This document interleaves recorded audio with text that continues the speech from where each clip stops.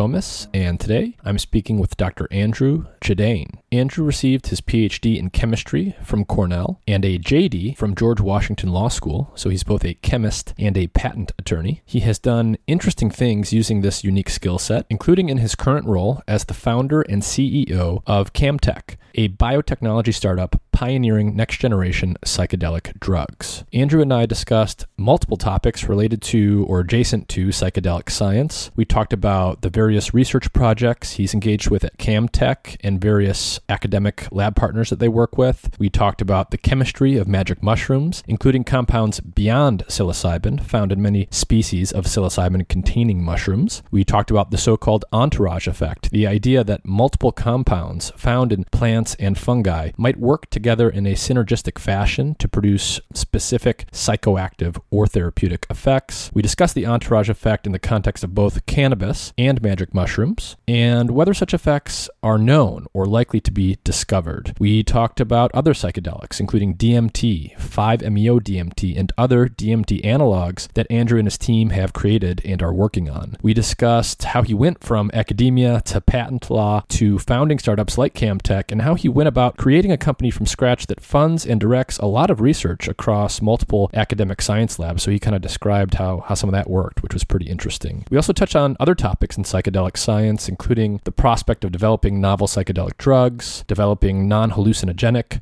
psychedelic drug analogues, and some of the details of how these various drugs differ in terms of their chemistry and functional properties. As always, if you enjoy the content I'm producing on this podcast, please like, share, and subscribe. You can share a link to your favorite episode with a friend or family member. You can subscribe to my free weekly newsletter at mindandmatter.substack.com, where you will find the podcast, where you can see some of my long-form science content that pulls together and synthesizes some of the content across different episodes of the show, and other interesting research that I'm reading about that week.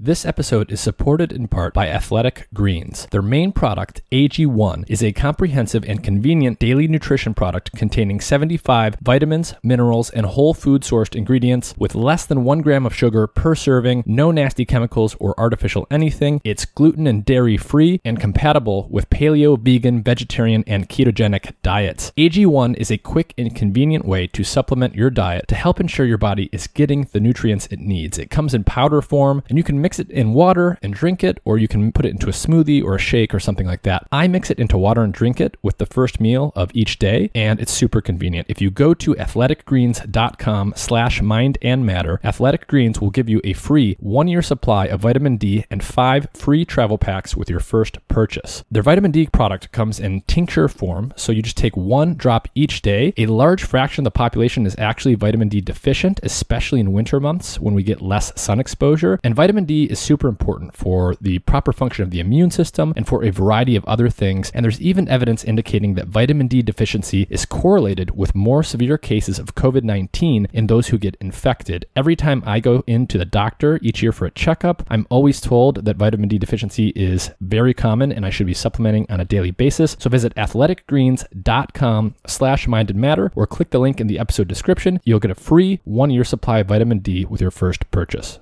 Today's show is brought to you in part by Dosist, an all-natural cannabis company specializing in dose-controlled cannabis products made with plant-based ingredients. To learn more about Dosist, their products, and where they are available, please visit their website through the link in the episode description. And with that, here's my conversation with Dr. Andrew Chadeayne.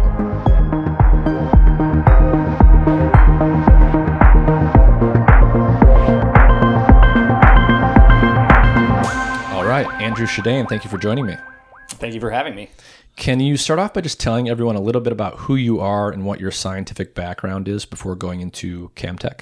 Sure. I'm Andrew Chadeayne, and I started studying science at Princeton University. I started out studying neuropsychology, addiction and reward in the Bartley Hobel Lab. And I was looking at models for addiction, and the paper that came out of that was showing that sugar is addictive through some of the same pathways as opiate drugs. Even as an undergrad, that led me to a fascination with the underlying chemicals and molecules. And so I actually graduated with a degree in chemistry from Princeton, and then went on to do a PhD at Cornell in chemistry. That work was very academic, not a lot of real-world applications, but I spent 5 years learning how to leave absolutely no stone unturned with Peter Wolzanski at Cornell. And at the end of that time, for better or worse, my plans to become a chemistry professor sort of disappeared because I didn't think that I was possibly smart enough to be a chemistry professor working for this super brilliant chemist, Pete Wolzanski. And so I looked for some other area where I might, find a better fit. I started taking classes at Cornell Law School and ultimately decided to make a transition into patent law. So after getting my PhD, I moved to Cambridge, Massachusetts, and started working for a patent firm called Finnegan as a technical specialist, advising on chemical matters, and immediately realized that now I was a smart chemist, because to take the chemical skill set and move it over into the legal profession, now I've got like a superpower, especially coming from a group that focuses on really digging down deep and leaving no stone unturned. So I stayed with Finnegan for 5 years and went to law school at GW Law School in Washington, D.C. And after I was done with law school, I made another move into more entrepreneurial waters and started a company called Swim Spray, which gets the chlorine off of hair and skin. It is the absolute best solution for getting chlorine off of you after you swim, but it turns out that there was not a tremendous market for telling swimmers that they smelled like chlorine and needed to get the chlorine off their hair and skin. From there, since Swim Spray wasn't paying the bills at the time, and I had some interest from some of my clients and people that knew I did patent law, I went into private practice patent law, started a patent firm, which I ran for about 5 years. And it was through that patent firm that I connected with a company called Ebu. And Ebu was a cannabis company that was doing really innovative work that really captured my interest in a variety of different ways. One, looking at the chemical composition of cannabis and not just calling it weed. And then two, I had a long-standing curiosity with the patentability of new forms of natural products, new combinations that were possible after looking at the chemical composition. So after a while of being Ebu's patent agent or patent attorney while running my patent firm, I made the transition over to Ebu full-time as their director of innovation.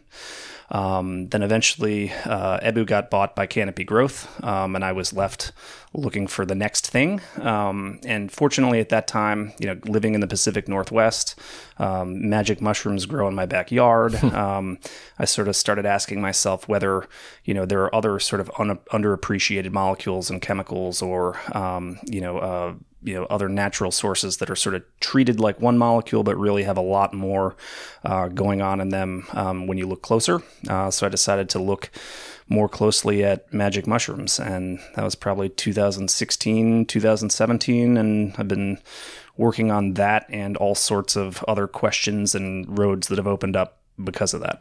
Did it really just sort of occur to you to think about magic mushrooms in that kind of spontaneous way you just described, or had they been on your mind longer than that? I think it was a combination of things. One, the PhD experience of, know absolutely everything that's going on chemically all the time. Don't ignore anything that matters. Plus, how I had just come off of several years working in cannabis. And one of the things that was coming out in cannabis at the time was that it's not just THC. There's these other molecules, and we were really at the forefront of looking at that. And so those two things kind of came together with magic mushrooms and led me to ask, is that just psilocybin? And if it's not just psilocybin, could maybe some of those other molecules matter? Yeah. Let's actually talk about some cannabis stuff first to segue into what you're doing now. And one of the concepts I want to talk about with you in particular is this idea of an entourage effect or different entourage effects. So can you break that down for people with respect to cannabis? What do we mean when we start talking about entourage effects? Oh boy. I'll be another person pretending to know. I think at a high level, everybody understands what it means. It means that, the sum of the chemicals that are in the plant or in the formulation that are consumed by the user work together to produce an effect that is distinct from what you would get from an individual molecule, or even by what you would guess you would get by looking at the different individual molecules, and that they work together in this entourage, or I've heard other people call it a symphony, to create, an effect that's bigger than the sum of the parts. And is this just like a cool idea, or is there any kind of precedent for this anywhere in nature? I think it's both. It's the in between that's gray, and that's what's so fun about it for me, is that you're chasing after something, and it's there, but you can't. It's the connecting of the dots that's the challenge. And so I'm 100% convinced that there is a quote entourage effect. Mm-hmm. I think anyone will tell you that, the different strains of cannabis result in a different experience when consumed by the user. We've also shown this using cellular pharmacology assays and whatnot. In the magic mushroom space, which is where I've been focusing recently, there are some pretty conclusive studies showing that mushroom extracts have an effect that is different from psilocybin. And so there's a difference, but predicting it and harnessing it and using it in a way to get what you want, I think that's going to be a long-term challenge. Yeah, that's always been my a very strong intuition in the way that I've always explained it on the cannabis side to people, which is that entourage effects are almost certainly real to some extent. It's just that no one has sort of parsed what the specific ones are. No one's sort of like decoded what that chemical language is. But there's many examples in nature where plants and other creatures are using combinatorial effects with chemistry to achieve things that aren't achievable or not as achievable as any of the single molecules on their own. So we sort of know this stuff is out there. We just haven't like fully decoded it. Yes. And I think it's a big project. Nature tends to be very sophisticated and very, very good at putting together these sorts of cocktails. The example that I use a lot is that I can't wake up in the morning and not have my cup of coffee. My 5-year-old has learned how to bring dad a cup of coffee before it's okay to get the morning routine going. But when there's no coffee in the house, I'm not looking for a caffeine pill. Mm-hmm. And I would bet that the effects of coffee, in some quantifiable way, are different from caffeine. That probably the terpenes or phytols or what have you in the coffee, other molecules modulate the effects that quantifiably would cause you a different experience with those molecules vis-a-vis a caffeine pill. Mm-hmm. So in cannabis, I would say, the one clear example of an interactive effect between two or more compounds is THC and CBD. We know that THC is the main psychoactive component of cannabis. It has been known to be that for a long time. It activates the CB1 receptor to have most of its effects. CBD interacts with that same receptor, but in a different way. And so there's sort of a known mechanistic basis for why the THC-CBD ratio would be really important for mediating some kind of entourage-like effect. And we know from various studies that, having CBD in combination with THC can mitigate some of the negative side effects of THC, for example. The other thing that's sort of a hot topic these days is the idea that terpenes, the aromatic compounds also found in cannabis and other plants, might modulate the effects of THC. Based on your background and what's been done, some of it's maybe in the published literature, some of it's maybe not in the published literature. Is there any clear evidence in your mind out there that the terpenes are likely causing, that there are specific entourage effects involving THC in any of the cannabis terpenes? Oh, I can say for sure that there is, and we can come at it a bunch of different ways. For one, I think it's pretty well figured out that no one likes pure THC. Like I think, and there was Marinol maybe. Yeah. And there have been products made, both in the pharmaceutical and the recreational market, that are pure THC. Get rid of all that other stuff. Do Western medicine, just THC, and nobody likes it. And I think the principal side effect there is anxiety, paranoia. And so that right there tells you there's an entourage effect, because people do sort of like smoking weed. And when you formulate the THC with other molecules into your gummies or mints or whatever it is, those formulations, people really like those. So getting back to THC and CBD, CBD reacts at the same receptor, the CB1 receptor that THC does, and it modulates the way that THC behaves at that receptor. Connecting that to a better user experience is a little bit more difficult, but now we've just basically proved the entourage effect, right? We know at a cellular level that when CBD is in the mix, THC is actually less potent at that receptor, but it turns into a full agonist. So you get less of a response for, a certain amount, but you can get higher up in the response curve. Oh, so on its own, THC is what we call a partial agonist, and you're saying in the presence of CBD, it's actually a full agonist. I think it's a full agonist, or at least it tends towards a full agonist with CBD in the mix, and that's that allosteric modulation at the CB1 receptor. I see. And so you think that's likely to be true for some of the terpenes as well, something like that? I happen to know that it's true with cannabis terpenes and cannabis ligands. I don't have the data in front of me, and it's been a while since I was in the cannabis industry, but we did quantifiably using cellular assays show that cannabis ligand plus terpene equals different response. And in many cases, I can remember that the potency would go up, 4 to 10-fold, which is big. Wow. So that is at least consistent with the intuition that many cannabis consumers have, which is that there's some kind of difference in potency, which doesn't appear to be completely explained by difference in the absolute levels of THC present. Yes, absolutely. I mean, if it were just THC, everything would be the same, right? And there seems to be a pretty big difference all the way from I don't like this and it makes me anxious to, wow, this really calms my nerves. Interesting. So you've sort of had this interesting trajectory from chemistry to law, working in the cannabis space, mentioning that mushrooms were growing in your backyard. Do you know what species are actually literally growing in your backyard? Psilocybe cyanescens. Okay, so those are super potent ones, correct? Rumor has it. I think the data says that, that's actually the problem with all magic mushrooms, right? Is that, huge variability, right? So, I mean, for any given species, is that species more potent than another one? Like maybe on average, but for a given mushroom or parts of the mushroom, you can be, a 10-fold difference one way or another. It is called the potent psilocybe. So I think that tells you something there. But I mean, in terms of, I think, what everybody would point to as the most potent, I think it's still the Psilocybe azarescens, which is another Pacific Northwest mushroom. Yeah. There's definitely a lot of mushrooms out here. So why don't we get into CamTech? How did you get into CamTech, and can you just talk about what CamTech is and why you started it?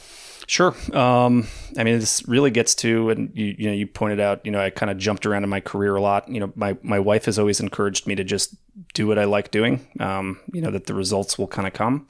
And so, I mean, that was largely EBU. I was in patent law, and what would be my dream client in chemical patent law? It would be fun to go and mess around with this sort of growing industry over here. So when my role at EBU and in cannabis sort of came to an end, there I had this other fascinating little organism growing there in my yard. So I mean, the proximity to it, that was definitely part of it, that I could see these things growing in the fall. Also, super interesting class of molecules. No one really understood them. They had been sort of pushed out of scientific research for quite some time. But, in 2016, 2017, there was just a little hint that these could be really important, as medicines, for treating, some conditions. I think at the time, depression, anxiety, and addiction had been hinted at or shown, at least in some models.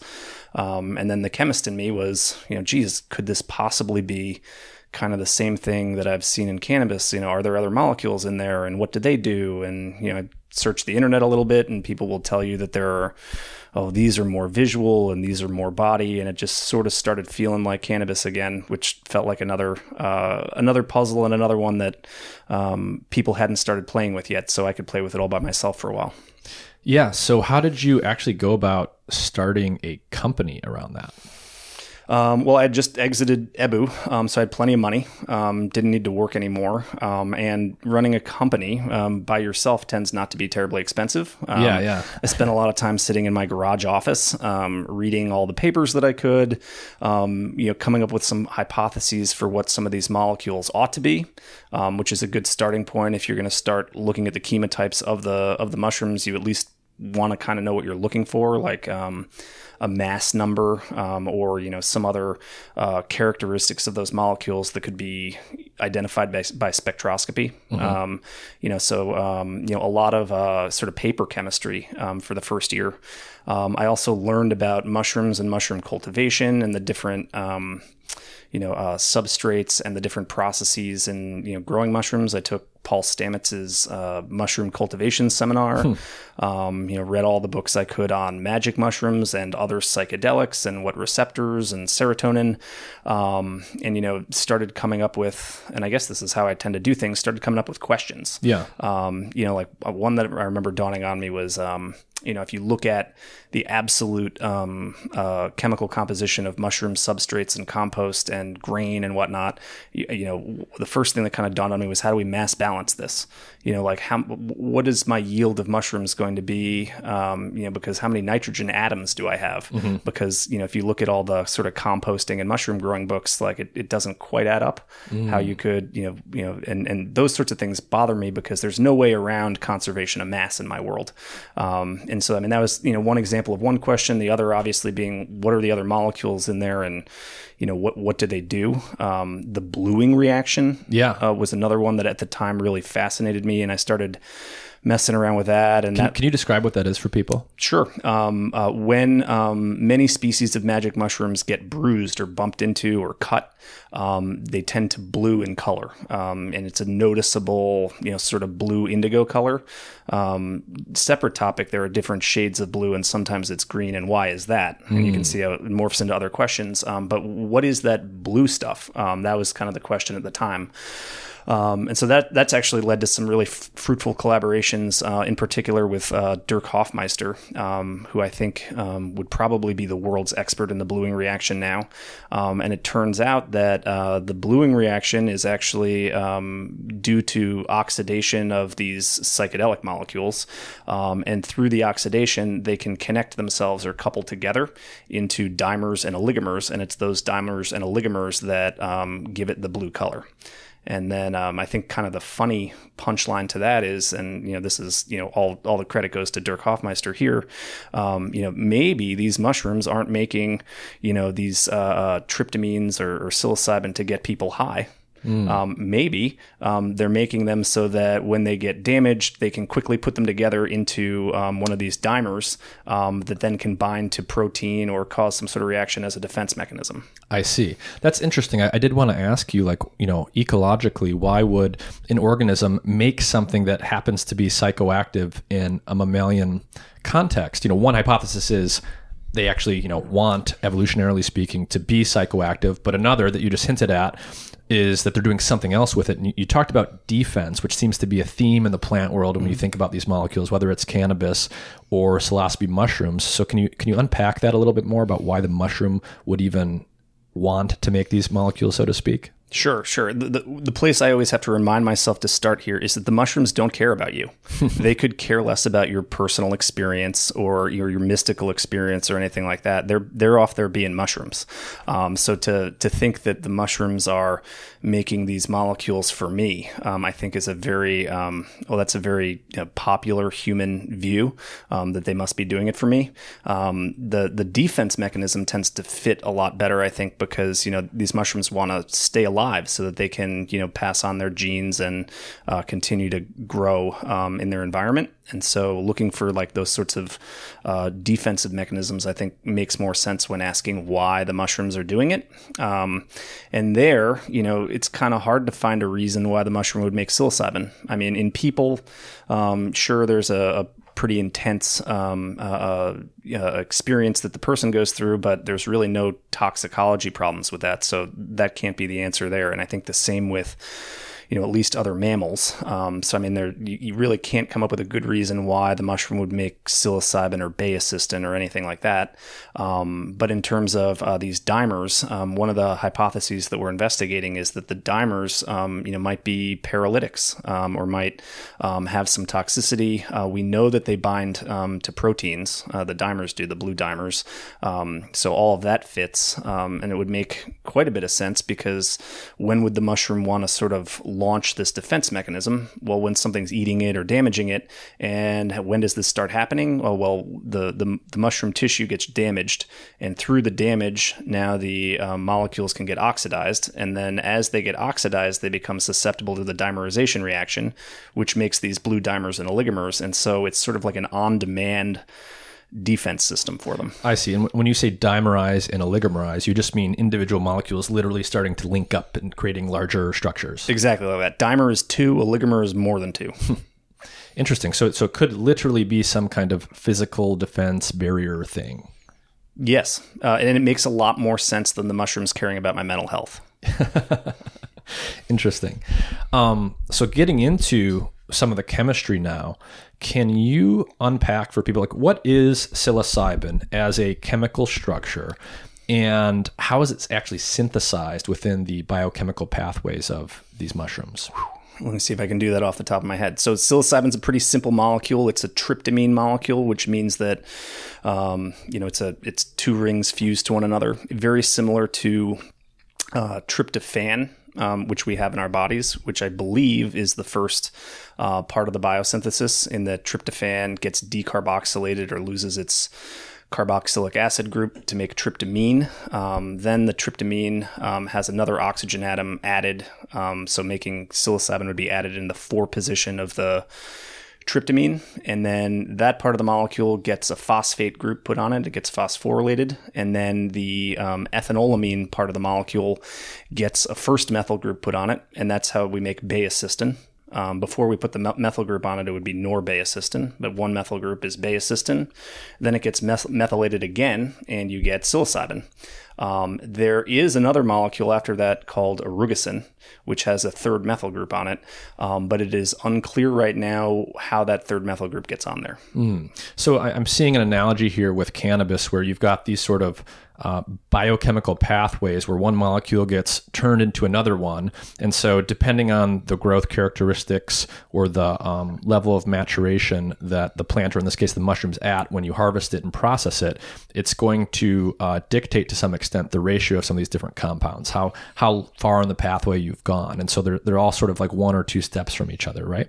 They are all definitely still 1 or 2 steps from one another, and it makes perfect sense when you look at a scheme, that, compound 1 goes to 2 to 3 to 4 to 5, and they actually kind of, the phosphorylated ones, baeocystin and norbaeocystin, psilocybin and psilocin, orugicin, and 4-hydroxy trimethyltryptamonium, those actually convert back and forth into one another.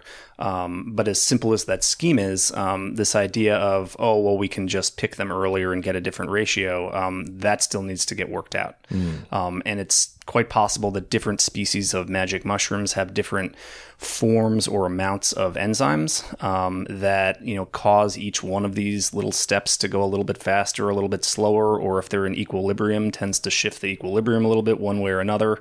And so I think those things, if one of those things complicates the situation, like imagine 6 or 7 of them all complicating it at the same time. And so how to get, one molecule out of it is a hard question. Right. And so so you mentioned some of these other compounds. What is known about things like baeocystin and some of these other molecules? Do we know, beyond the raw chemistry, do we know if they have psychoactive effects or interact with interesting receptors that might be of interest therapeutically? First answer is we know very, very little. And frankly, no one was looking at these in 2016, 2017, which is why this became a great garage project for me. Since then, there's been a ton of great work done, and we're gaining ground quickly. But if you think about sort of the obvious set of molecules that you would expect to be in the magic mushrooms, you would have 0, 1, 2, or 3 methyl groups up on the ethanolamine arm, and then it could be phosphorylated or not phosphorylated. So now you have a set of 8. And those 8 would be norbaeocystin and 4-hydroxytryptamine that has no methyls on there. Then you would have baeocystin and norpsilocin, and then you would have psilocybin and psilocin, and then you would have orugicin and 4-hydroxy trimethyltryptamonium to fill out the set of 8. at the time, people knew about psilocybin and psilocin and had studied its cellular pharmacology. And 2016, 2017, folks at Johns Hopkins had done a lot of nice work, and Compass Pathways was moving it towards clinical trials. The other molecules, almost nothing. But since then, some folks have synthesized baeocystin and erugicin.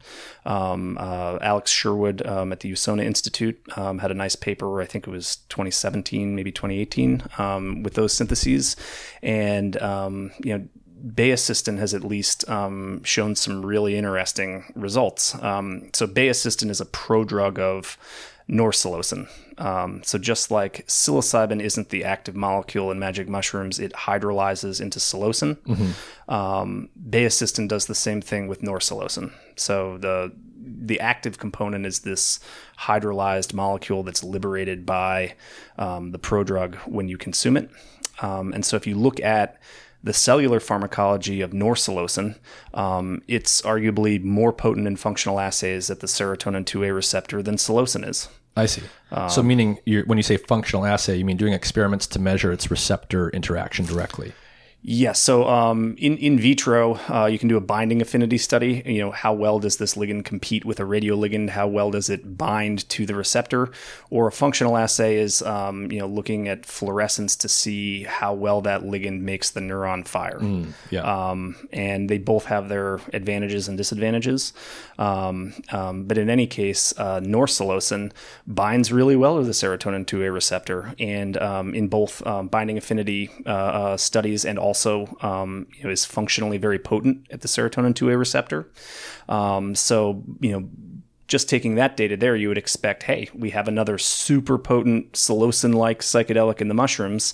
But the rub there is that when you do another test, the head twitch experiments, which is the gold standard for, is this a trippy molecule, the mice don't shake their heads. I see.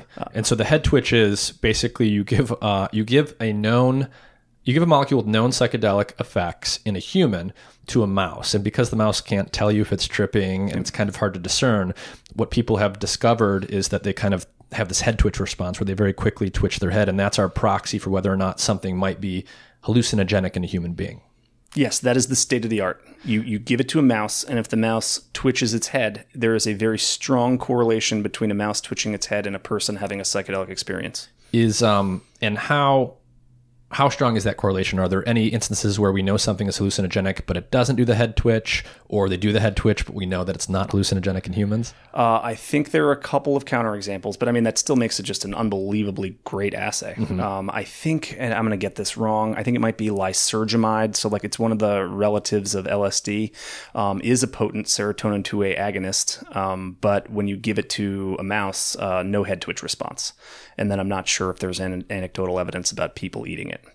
And so this molecule that you've described, norpsilocin, so it's apparently potentially more potent than psilocybin. It's activating serotonin 2A receptors, the so-called psychedelic receptor.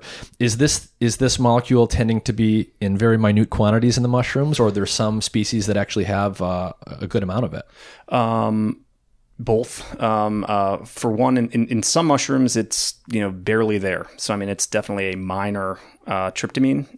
I think in other samples and other sets of mushrooms, it can be up to a third of the tryptamines that are present, which is a very appreciable amount. And if you look at some data for psilocybe azarescens mushrooms, where it's present as about a third of the tryptamines there, the absolute amount is considerable. Because remember, that's a mushroom that has a lot of these tryptamines. And so, a third of a lot is more than you would get in a less potent mushroom. Yeah.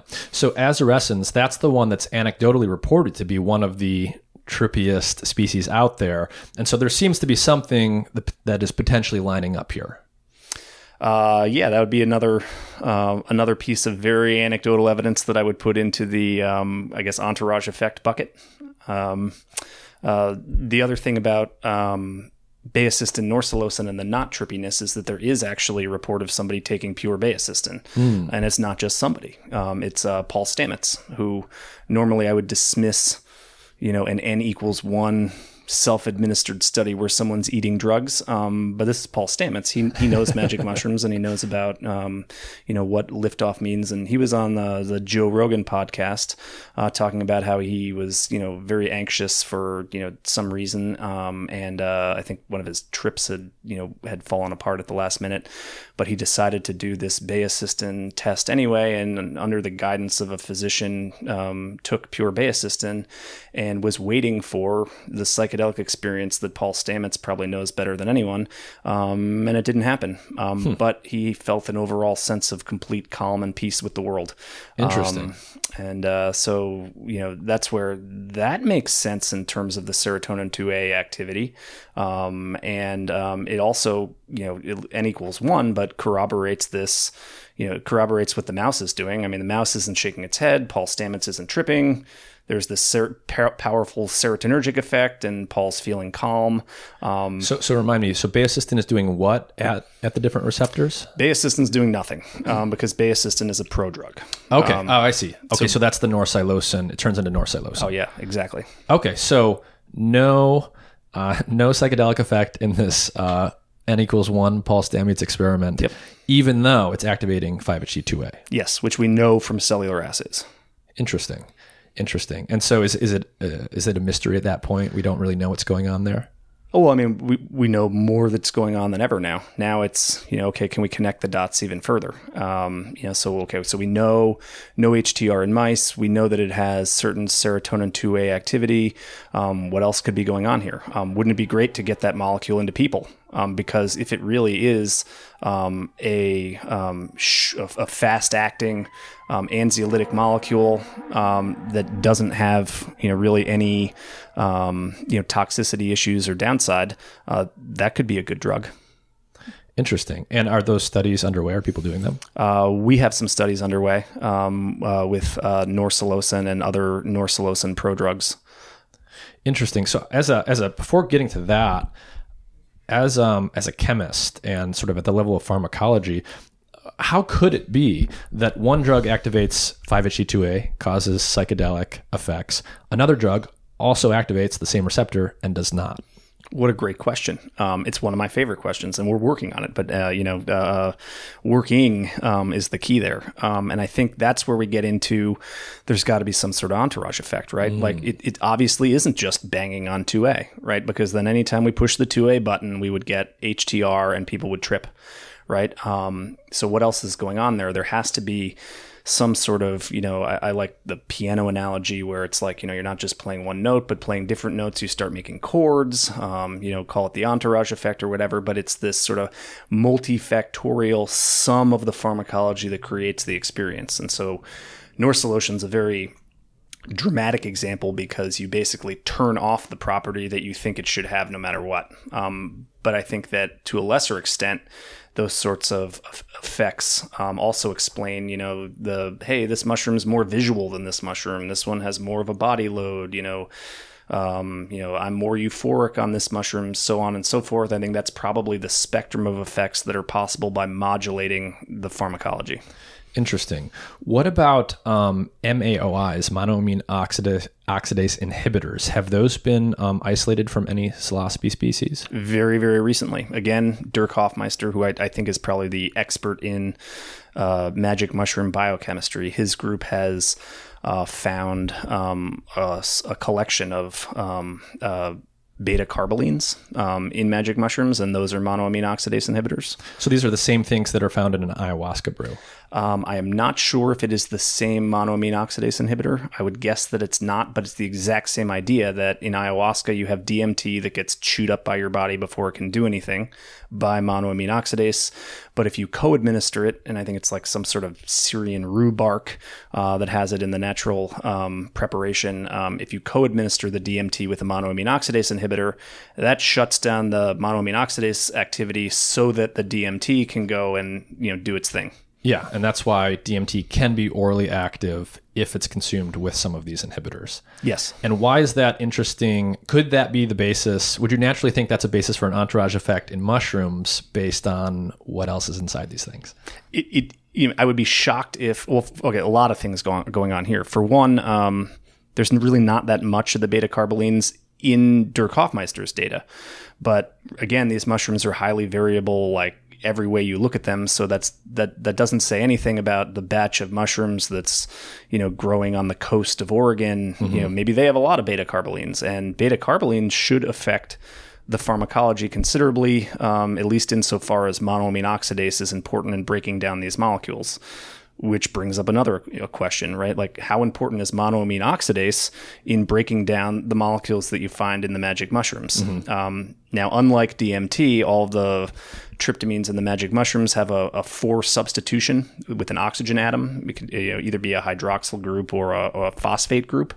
That group tends to inhibit monoamine oxidase from chewing up the molecule in the first place.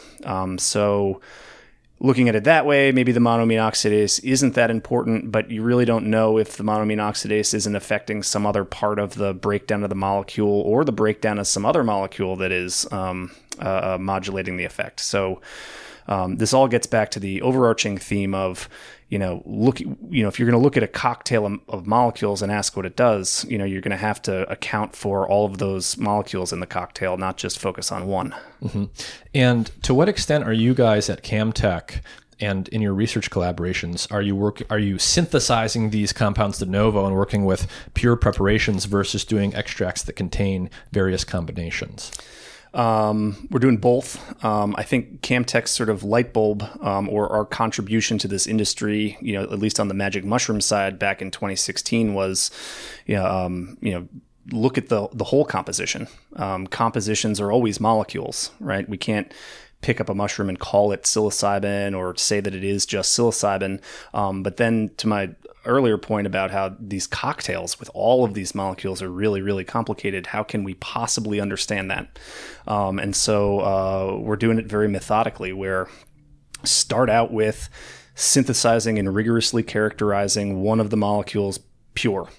And that alone is a step forward, because a lot of these molecules were either not available pure at all, or they were mischaracterized. A lot of folks tend to overlook different forms of the molecules and different solvates or different salt forms of the molecules, which affects the molecular weight, which affects the, all of the calculations based on molecular weight, which tends to be all of the biological considerations. So we start out by making pure versions of each of the molecules, then studying what the pure molecules do, and then moving on to how one molecule, how it would affect the pharmacology of another one. So take psilocin, right, the active from psilocybin. How does a little norpsilocin affect that? It's got to be different. And then, let's find something that we can quantify and then run with that. What does that do? And so in the psilocybin trials that are the most famous and publicized, have those tended to be studies that have used pure psilocybin that they administer to patients, or are they using extracts that also contain at least small quantities of other compounds? I think, I always hate using the word all, but I think all of the clinical data is from pure psilocybin. I know that there are folks working on getting approval, in Canada, and I think, in some places in the U.S. for using natural extracts or, naturally sourced psilocybin. But I think still today, all of the human data for psilocybin is from pure synthetic psilocybin. Interesting. And have you guys done much work to characterize to try and standardize cultivation so that the mushrooms growing harvest by harvest are relatively consistent? And have you done any work to rigorously characterize differences between psilocybe mushroom species? No to the first question, yes to the second question.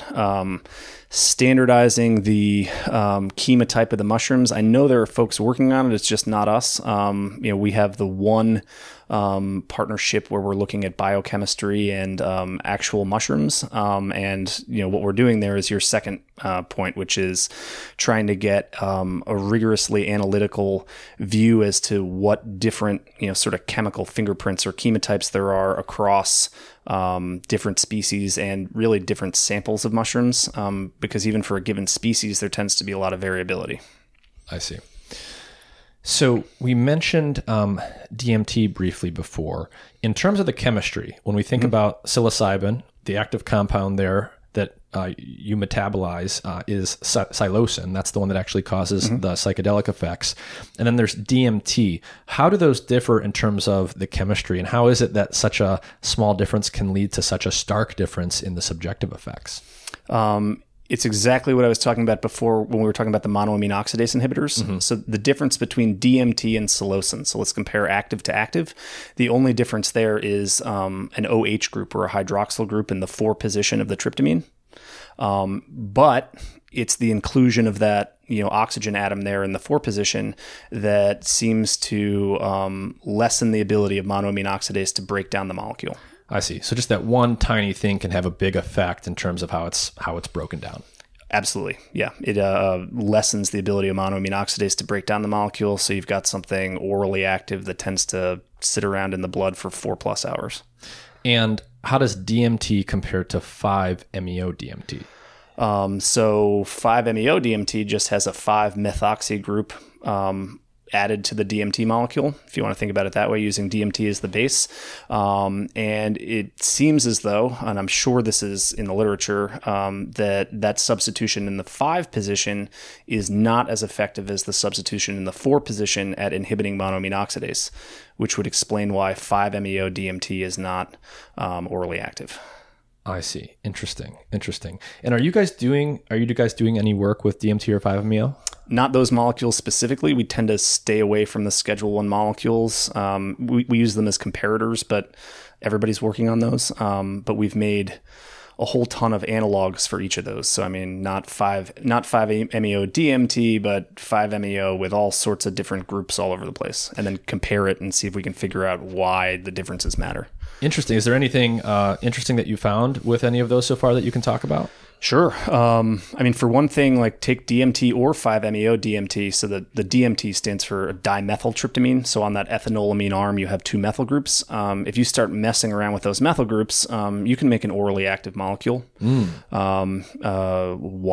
Not entirely sure. Because I was just telling you before that talking about psilocin, it's that substitution in the 4 position that shuts down monoamine oxidase. But you can also mess around with the alkyl groups on the ethanolamine arm and change this non-orally active molecule into an orally active one. Does it appear to have the same sort of intensity and duration of effects, or is that different as well? The problem is that right now we'd have to ask the mouse. I see. So all you have is the head twitch. Well, and I hate to overinterpret that data. Yeah. Not in the 5-MeO-DMT DMT space. We have created some versions of actually psilocin that look like they are blowing the mouse's mind compared to the standard, which would be like psilocin. But what you're looking at is the number of times this mouse is shaking its head in like a 30-minute window. I see. So it's shaking it more. A lot more. Wow. Or how little of the drug you have to give in order to get the mouse to reach a threshold of head shaking. But again, how much do you want to extrapolate, the mouse is shaking its head with, right. curing this guy's PTSD? Yeah. Well, a question that's springing to mind here that I realize that you're very uniquely positioned to talk about is you're creating and extracting and using some of these psychedelic analogs, drug analogs of Schedule 1 controlled substances. How does the legality come into this? When does what's the legal situation if something is not the Schedule 1 drug, but is a close analog and appears to have psychoactive effects? How does that, are those things legal? Do they easily become Schedule 1? How does all of that work? Great question. I think it's a little bit of a legal gray area, and I'll tell you sort of, where we've drawn the line. So Schedule 1 is pretty much outright prohibition for any reason whatsoever. If you have that molecule, we will assume that you are a bad person and you are going to jail, unless you have permission from the government, right? And so we have a couple labs where we have that sort of permission for the Schedule 1 molecules. These other not scheduled molecules, which I would call analogues, there is a federal analog act. Those are not Schedule 1 and not illegal for research purposes, right? However, if you were to buy them with the intent to eat them, or if you had the intent to distribute them, if you got if you were in downtown Seattle and you were on your way into a club and you had a gram of this research chemical on you, you don't really have plausible deniability that like, I was on my way to the lab. But we keep all of ours in a safe, in a chemical lab. They all get delivered to the chemical receiving office and then, cataloged and kept in a safe. And one thing that we are very, very strict about at CamTech is like, there's no eating the molecules. Like we are not Alexander Shulgin. I respect that guy's research tremendously, but we got to color inside the lines here because we can't risk, some sort of disaster, and we can do plenty of science, playing by the rules. I see. So to summarize, the general rule is that if a novel analog is created, it's generally okay for research purposes, but not for other purposes. Yes. Interesting. And you guys are doing, you have sort of an interesting configuration at your startup, it seems. You're very decentralized or spread out, as I've learned chatting with you this morning. And you've got a lot of research collaborations with different universities. You're doing lots of different stuff. There's lots of different directions we can go. Can you just start talking about what some of the most interesting and intriguing collaborations you have are? That's like you asking me whether I like my son or my daughter better. I could go kind of chronologically. I would love to talk about, the area of psychedelics as addiction treatment. So I think you guys do have some collaborations in that area. So what's going on there? That's our newest one. And actually might as well tell the story because it'll give you an idea of CamTech. So our first research collaboration was with Professor David Mankey at UMass Dartmouth. We're doing a lot of synthesis and characterization, especially crystallography there, because we ran into a problem in the industry that a lot of these tryptamine molecules are mischaracterized based on what crystalline form they occur in. Dave Mankey and I became friends at Peter Wolzanski's lab, which was my PhD my PhD, where I did my PhD work. Also in that lab is Professor Elliot Hulley, who is now at the University of Wyoming, who became another collaborator. He's a brilliant scientist, especially when it comes to kinetics. And so I was telling you about these prodrugs. We were looking at the relative hydrolysis rates of a whole bunch of different kinds of prodrugs to sort of get an understanding for how quickly we might expect these molecules to turn into the active. Elliot, wonder if he wants me to tell this, but that's probably okay. Elliot, in his lab at the University of Wyoming, inherited a bunch of cocaine in a safe from a previous professor and needed to get rid of the cocaine because he didn't want the cocaine in his lab. A new professor at the University of Wyoming, Anna Clara Babadillo, who studies addiction in animal models, wanted the cocaine for her research. And so after a whole bunch of dealing with the DEA, who just really was like, why did you tell us about the cocaine? They were able to transfer the cocaine over to the scientist who wanted to use the cocaine for science. Legal cocaine trafficking. Right. But the light bulb went on for Elliot, and that like, hang on, aren't these molecules that I'm working with supposed to treat addiction? Like, AC, she goes by AC. Do you want to look into this? And he made the introduction, and I couldn't be happier. I mean, AC is about as top-notch a scientist as there is. And so we're working with her now. I think we've already once expanded the collaboration because she's that good at looking at whether our drugs can mitigate addiction in animals that have become addicted to a drug. How does an animal become addicted to a drug? You get, a mouse or a rat hooked on cocaine or fentanyl, and you can look at this through a variety of different ways. One of them is place preference. You always give the animal fentanyl over here on this side of the cage that it understands is this side of the cage, and then later on, when the animal is hooked on fentanyl, it tends to really like that side of the cage because it expects to get the fentanyl there. So two things we can do there. One, does that happen with our drugs? Because we don't want to create a medicine to cure people that then they get hooked on, right? Mm-hmm. So step one is like, let's only use molecules that we're not going to, create another problem. Step two is like, now that we have these, animals hooked on cocaine from Elliot, or fentanyl, can we give them our drug and get them to seek out the bad drug? And I think we all agree fentanyl is pretty bad, a little bit less. And so that's the work we're doing with addiction right now. Interesting.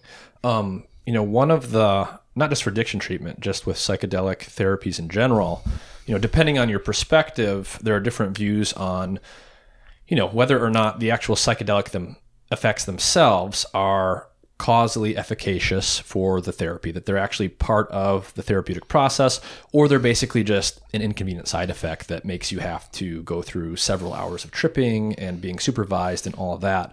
So there's a big push right now to try and create non-hallucinogenic psychedelic drug analogs. Are you guys doing any of that? And do you have thoughts on the plausibility of creating those types of compounds?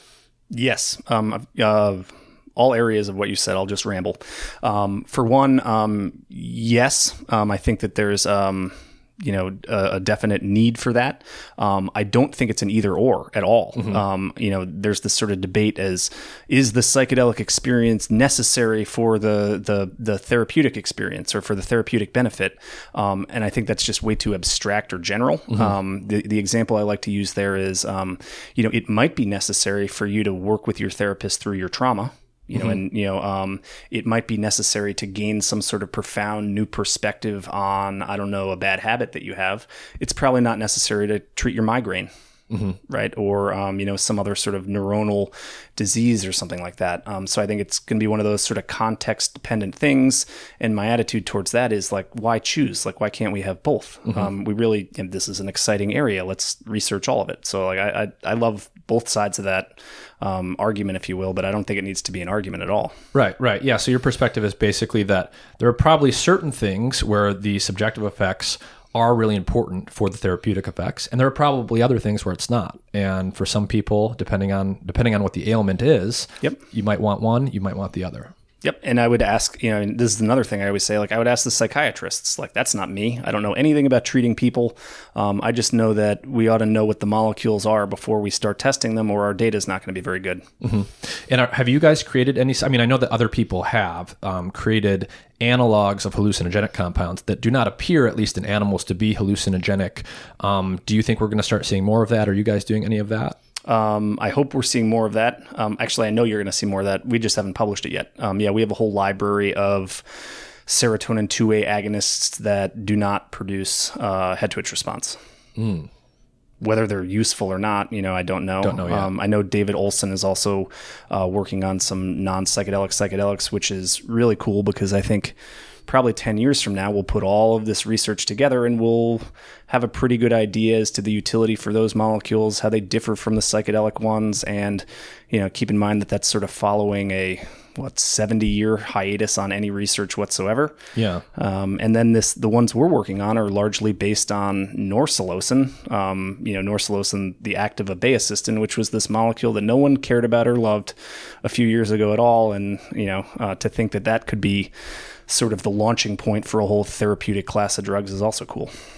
What, can you talk about Camtech a little bit more? So it's a super interesting company. You're obviously a private company, so you have to have a business model, but you're also doing a lot of this research and you're publishing it, at least some of it, that goes out into, public databases. So what's the structure of the company, and how have you thought about actually creating a sustainable business out of this sort of love of this part of the research world? Yeah, really good question. I guess I haven't really overthought it. Like I said, we have focused on like the scientific problems. And so, I tell my scientists all the time, never let me influence the science. The commercials, I will handle the commercial side. Patents are sort of the answer to that. But let's just do good science. And part of good science is seeking the truth and not, pursuing some sort of result that we want to have, which is why, no, don't, this isn't a bad result. Like we might have just learned something and, business development's going to have to take one on the chin, but, do the science. Like I said earlier, my initial career was a patent attorney. I really, really geeked out over patenting natural products and new combinations and, new versions of existing things. And so a lot of this fundamental research we're doing is, supporting really great IP. And then with IP, you can go and ask investors for money that you can use to support science. And so that's the initial sort of launching point of Camtech, is that by doing fundamental science, we can create fundamental IP And then with the fundamental IP, we can, get money to do more science. Interesting. So in other words, as someone who came from academia, where for those of you who have not been in academia, right, the PI, the principal investigator of a lab, is effectively the CEO of a small startup, and they're constantly trying to raise money, usually from the government. And right, because research is expensive, it's very technical, it's very labor intensive, and it takes a lot of time and work. So you're basically saying you're creating an IP portfolio that will generate revenue that will allow you to actually do more research. And so you're sort of creating this loop in the private sector where you can actually facilitate research that's going on in academia in many cases. That's the idea. I would encourage you to contact any of our research collaborators and ask you what the easiest money they ever got was. The universities tell us the same thing.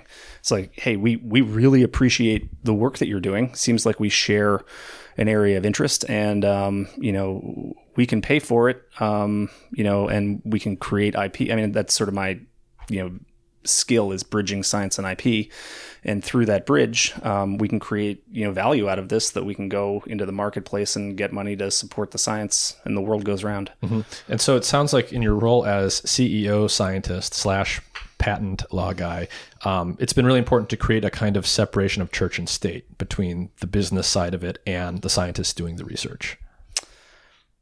No, actually, I don't think there's really a separation. I think it's just kind of knowing the priorities, right? Yeah. You gotta, science is sort of holy. And that's the, higher authority. But sticking to that rule, there's still plenty of room for commercial interest.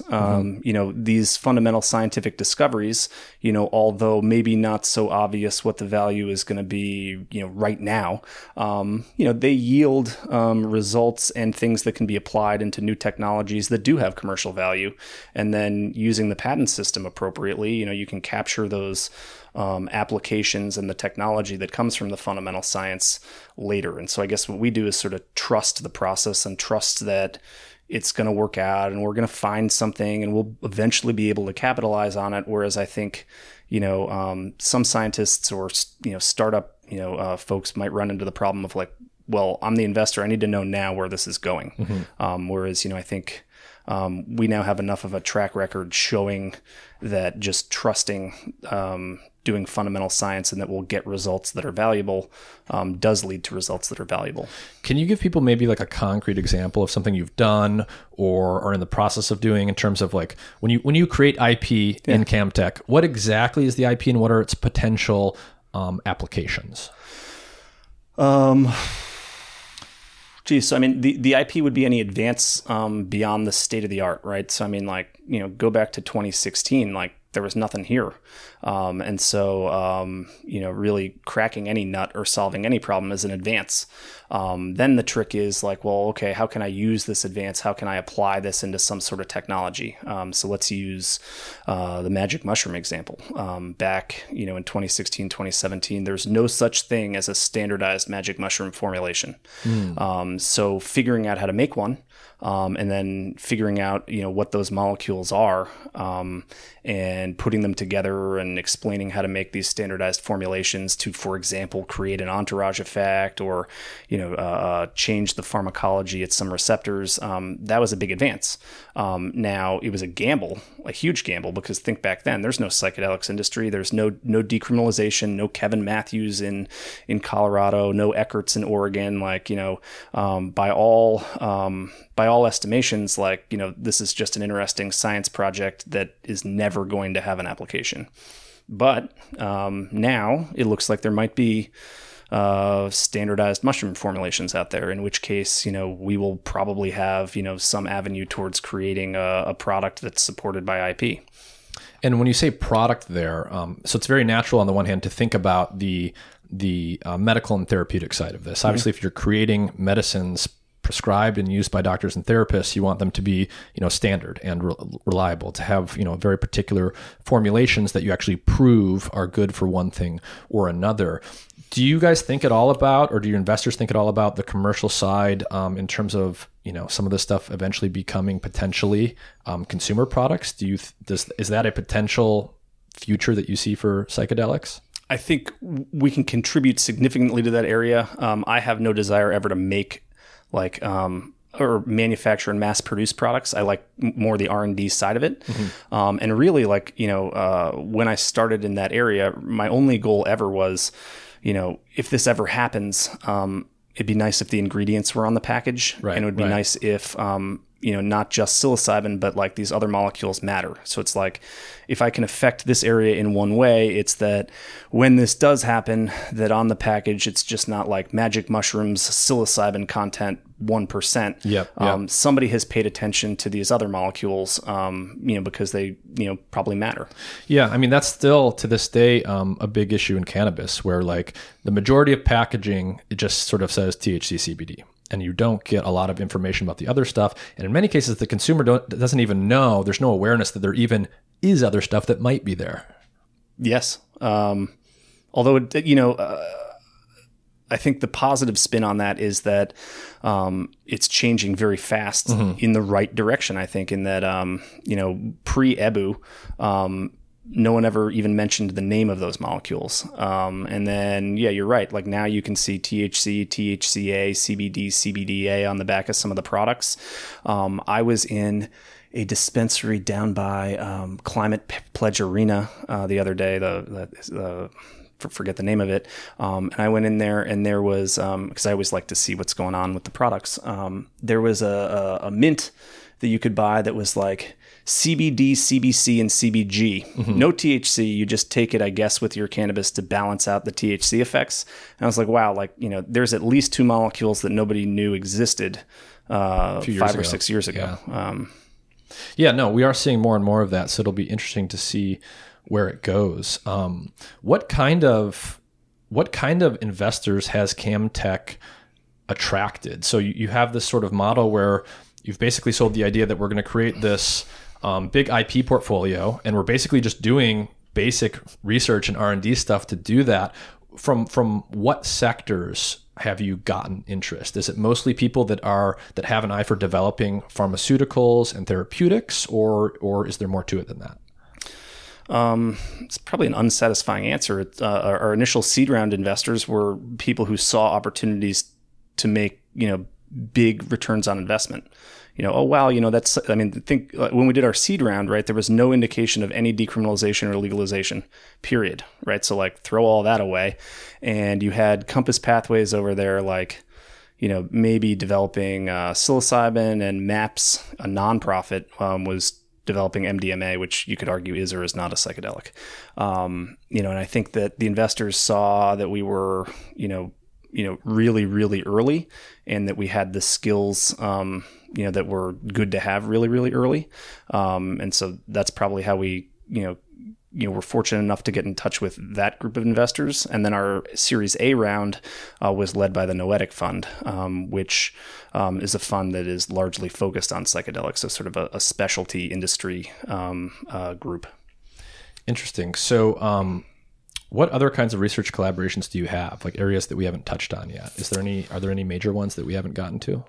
NIH and the National Institute of Drug Abuse. I think we were the first sort of industry, because again, we were the only ones there for a while doing science. But I think we were the first to collaborate with the government, really. I mean, the NIH, NIDA, in studying these molecules, they're very interested in it, which is sort of how we find our collaborations. It's like, oh, you like studying this? I like studying this. Let's study this together. And then we'll kind of make it work out in the agreement. And so we have a collaboration with NIH NIDA. That's where we do our telemetry. So, we can measure temperature, depression, head twitch response, locomotor activity after giving the animals drugs. We're working with some very talented scientists there on that. And then through that collaboration, we have access to the PDSP database, and that's Brian Roth's project. And that's where we can do some binding affinity assays. And then, you take a step back and look at all of that sort of from a 10,000 foot view. We've got Dirk Hoffmeister over here where we're trying to figure out what the mushrooms are making and why. and then take that all the way through to, preclinical models for, addiction and also, some other diseases and conditions. And then this year we added a CSO who's a pharma vet, and we're doing formal preclinical testing, moving into clinical trials for a bunch of stuff. So it's taken a while to come together. It's come together all very organically, but it's really sort of a mushroom to human clinical trial machine at this point. And are you mainly focused on psychedelics that are related to the contents of magic mushrooms, or do you work on other stuff at a significant level? I would say tryptamines would be my favorite, and that's magic mushroom inspired, right? But then like I say, pull away the hydroxyl group and it's DMT like, now I'm working with DMT analogs, and add a 5-methoxy group, and now I'm working with toad compounds. We have a couple outliers in there that we're looking at the molecules in Amanita muscaria. Interesting. And those are more like, they're not tryptamines. They're not tryptamines, right? Can you describe what those are for people? Because that's an interesting difference, I think. Early in the research, it's ibotenic acid, but totally different structures, and a totally different mushroom. Like, this is the really cool looking red mushroom with the white spots that's in Super Mario Brothers, and the effects are, I think, very poorly teased out as well. I've read a bit about it. I actually have never spoken to anyone who's taken Amanita muscaria mushrooms, but like the stories that I've read is like, people will kind of come out of their trip like 10 miles from home having thought that they were a deer, and then have cuts all over themselves because, geez, how did I get over those barbed wire fences? Well, I thought I was a deer. So I'm not, and it works on totally different receptors. Right. GABA. So like mucimol, which comes from ibotenic acid, I believe, these are basically like sedative hypnotics, almost like a benzodiazepine, right? Yep. So yeah, it's just very, very different chemistry going on there. Yep. But when I say early in the process, right, like what else is in that mushroom? Doesn't matter. And so the farthest along is probably magic mushrooms and magic mushroom analogues. But I mean, early, in the earlier stage would be, Amanita muscaria, or here's another one for you. What are all those other molecules in toad secretions? You've got, there's got to be a lot. You've got the Save the Toad people out there who I support, right? Like, please don't kill the Bufo alvarez toad. It's a nice toad. But then you've got these other people who say that synthetic 5-MeO DMT is just nothing like the real stuff. And then, so I mean, and that's right up my alley, right? That's okay, so there's a difference. What is the difference? I bet it's a chemical.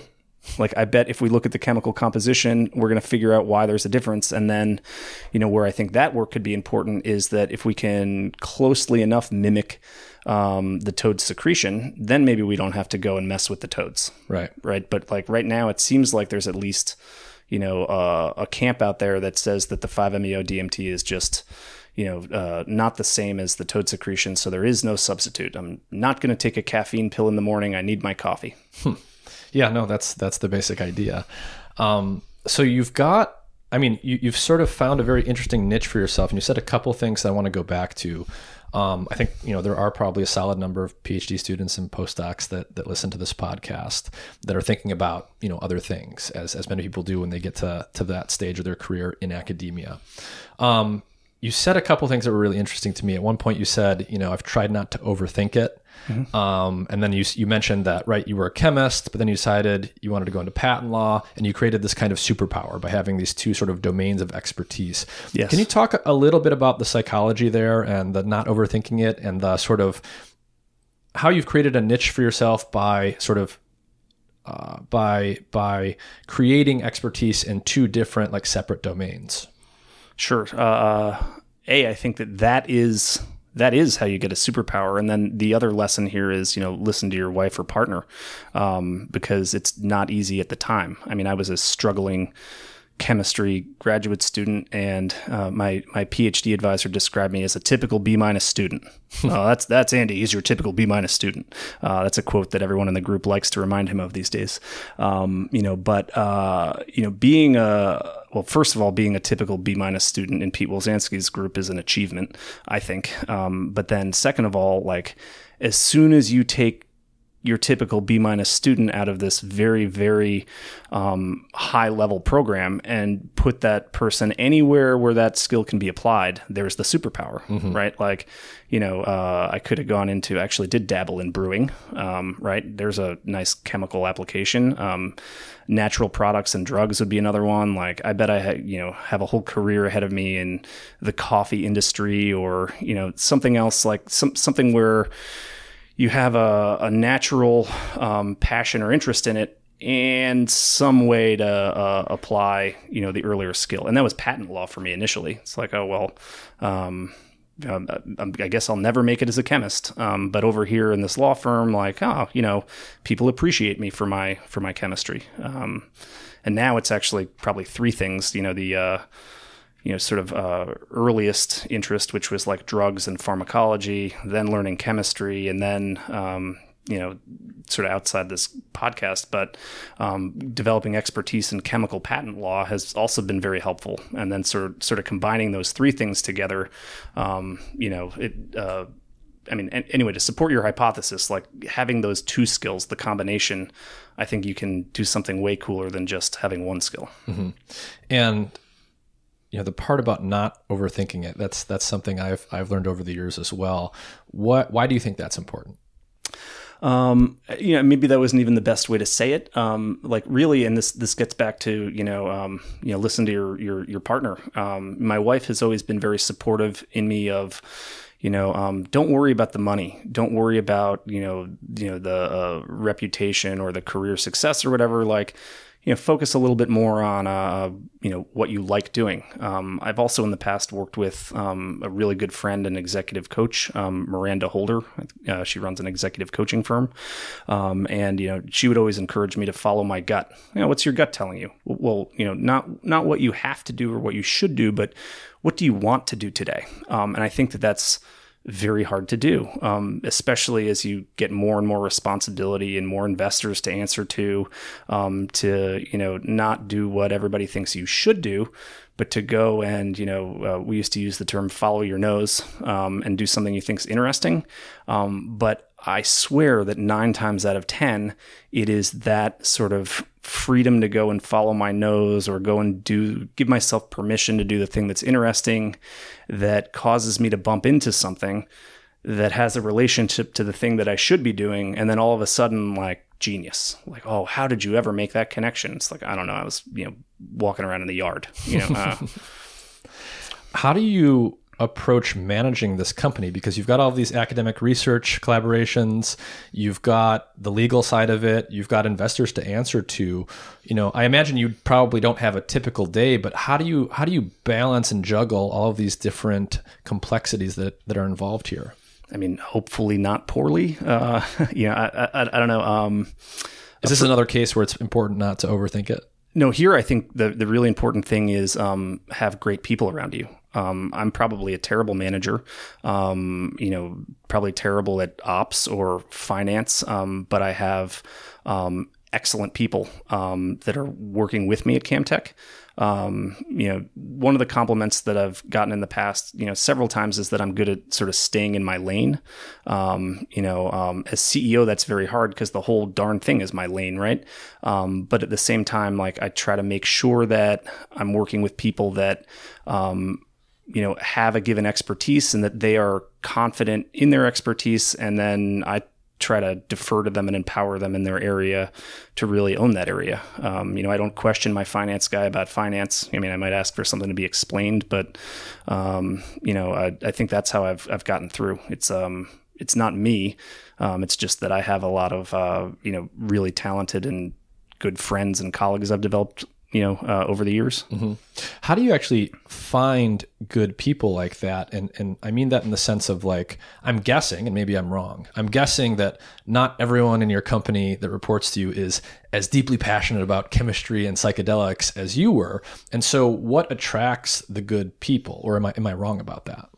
I don't think it's a right or wrong thing. I think it's, a line drawing problem. And that's one thing that I try to do in every relationship, every new relationship at CamTech is, what are you interested in and what do you want to do? And, what would you enjoy working on? And also what don't you want to do? Cause if we can find or create a role for you doing what you want to do, you're probably going to like that. And, I think the only way to do great work is to, love what you're doing.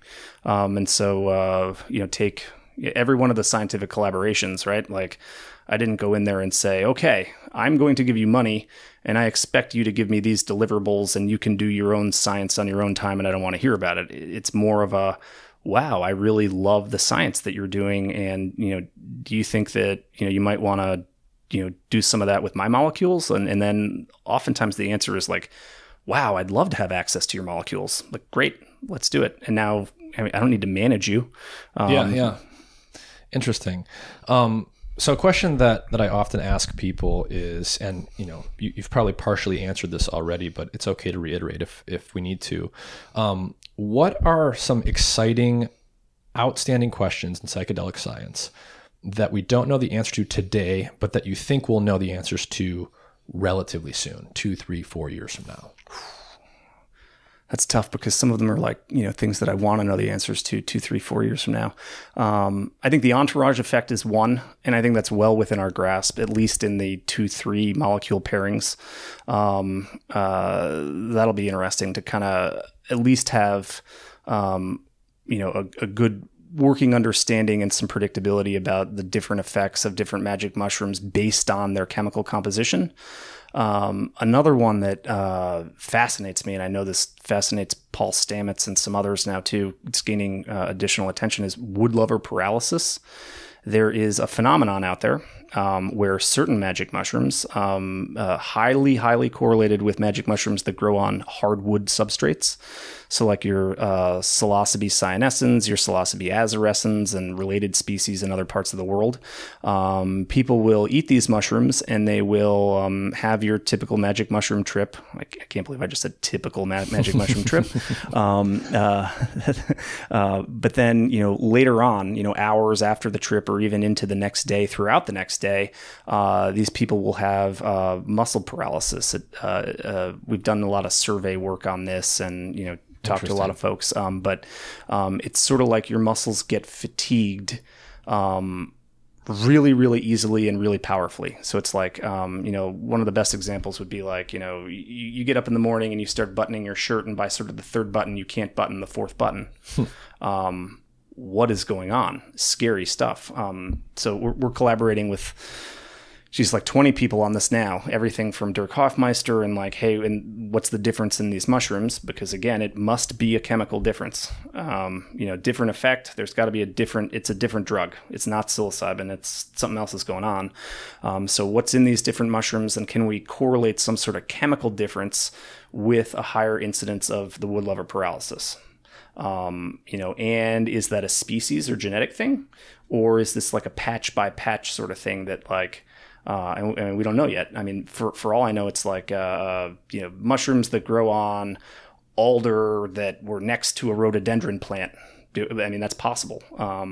But figuring that one out, I think, is going to be really important. And it's also been one of our really fun projects because it's purely a puzzle. And it's a puzzle that fascinates the pharmacologists and the biologists alike.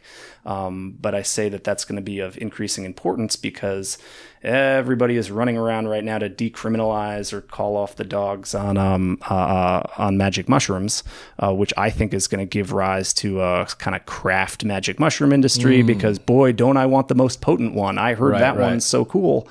And then what's going to happen? People are going to show up, at my wife's work. She's an ER doc, with late onset paralysis that sort of looks like a disease called myasthenia gravis. It also looks like, something that might shut down like airways and stuff like that. So people could wind up in the hospital getting intubated, I see. Which could dramatically frustrate some of these, hey, call off the war on magic mushrooms movements. So I see. Interesting. Yeah, no, that's interesting to think about. What are some of your favorite ongoing projects at CamTech that we haven't touched on? Is there anything in particular? Oh man. It sounds like you're doing an incredible diversity of things? We're all over the place. Yeah.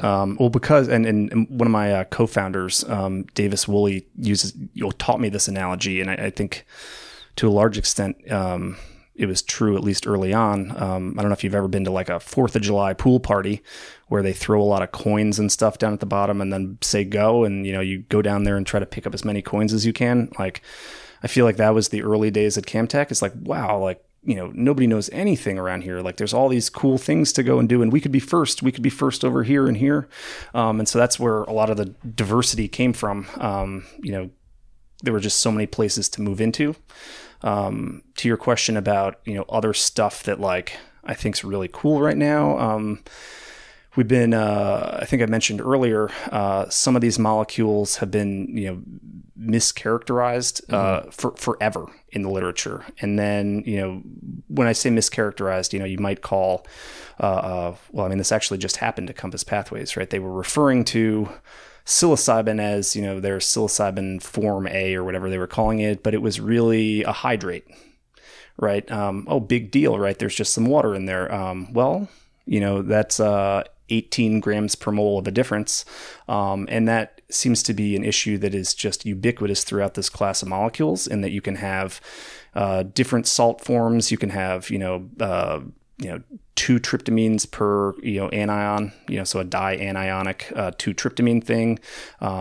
There's the free base molecules. You can have 1, 2, 3, 4 plus molecules of solvent included. And in all of these instances, the molecular weight of the molecule is wrong.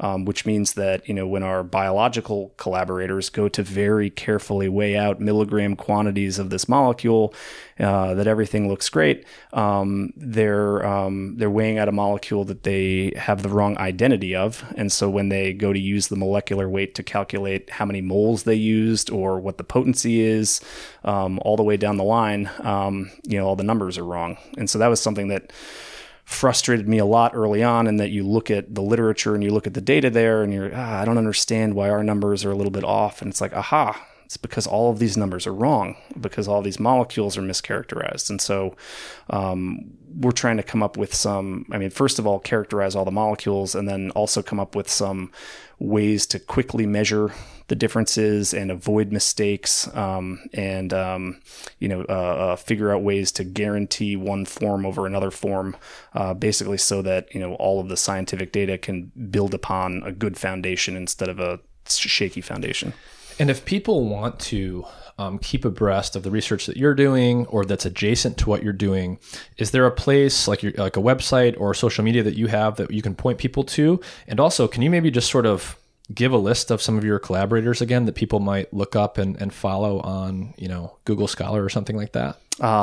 Yes. So for one, we do, like to your earlier point, we do try to publish.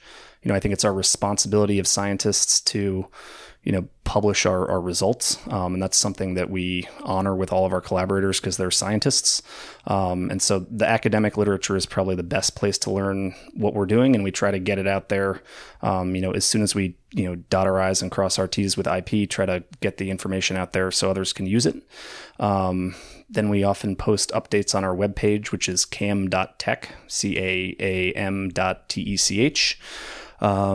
Social media, I think we have a Twitter. I sometimes post on LinkedIn, but we are not very loud on the sort of self-promotion side. Mm-hmm. We do try to be good and do our job in the scientific literature, but I'm not sure if I don't think we've ever paid for a promotion. But you post anything that you publish on your website? No, not everything, but some stuff. Select things. Yeah. But everything that, scientific literature is probably the most comprehensive place that we publish this stuff. And just in terms of like just the general area of magic mushroom chemistry, let's say, can you say again some of the top names there if people want to go dig into that literature?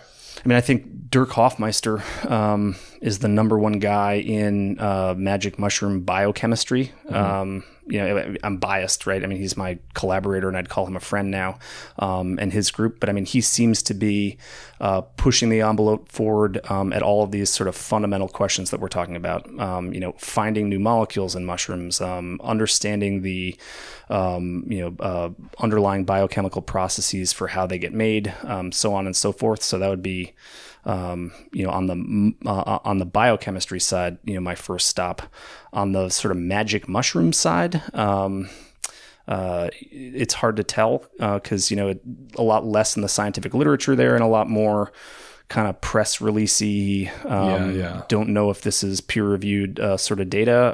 I tend to think the stuff I see from Alan Rockefeller is really good. He seems to be a really good mycologist.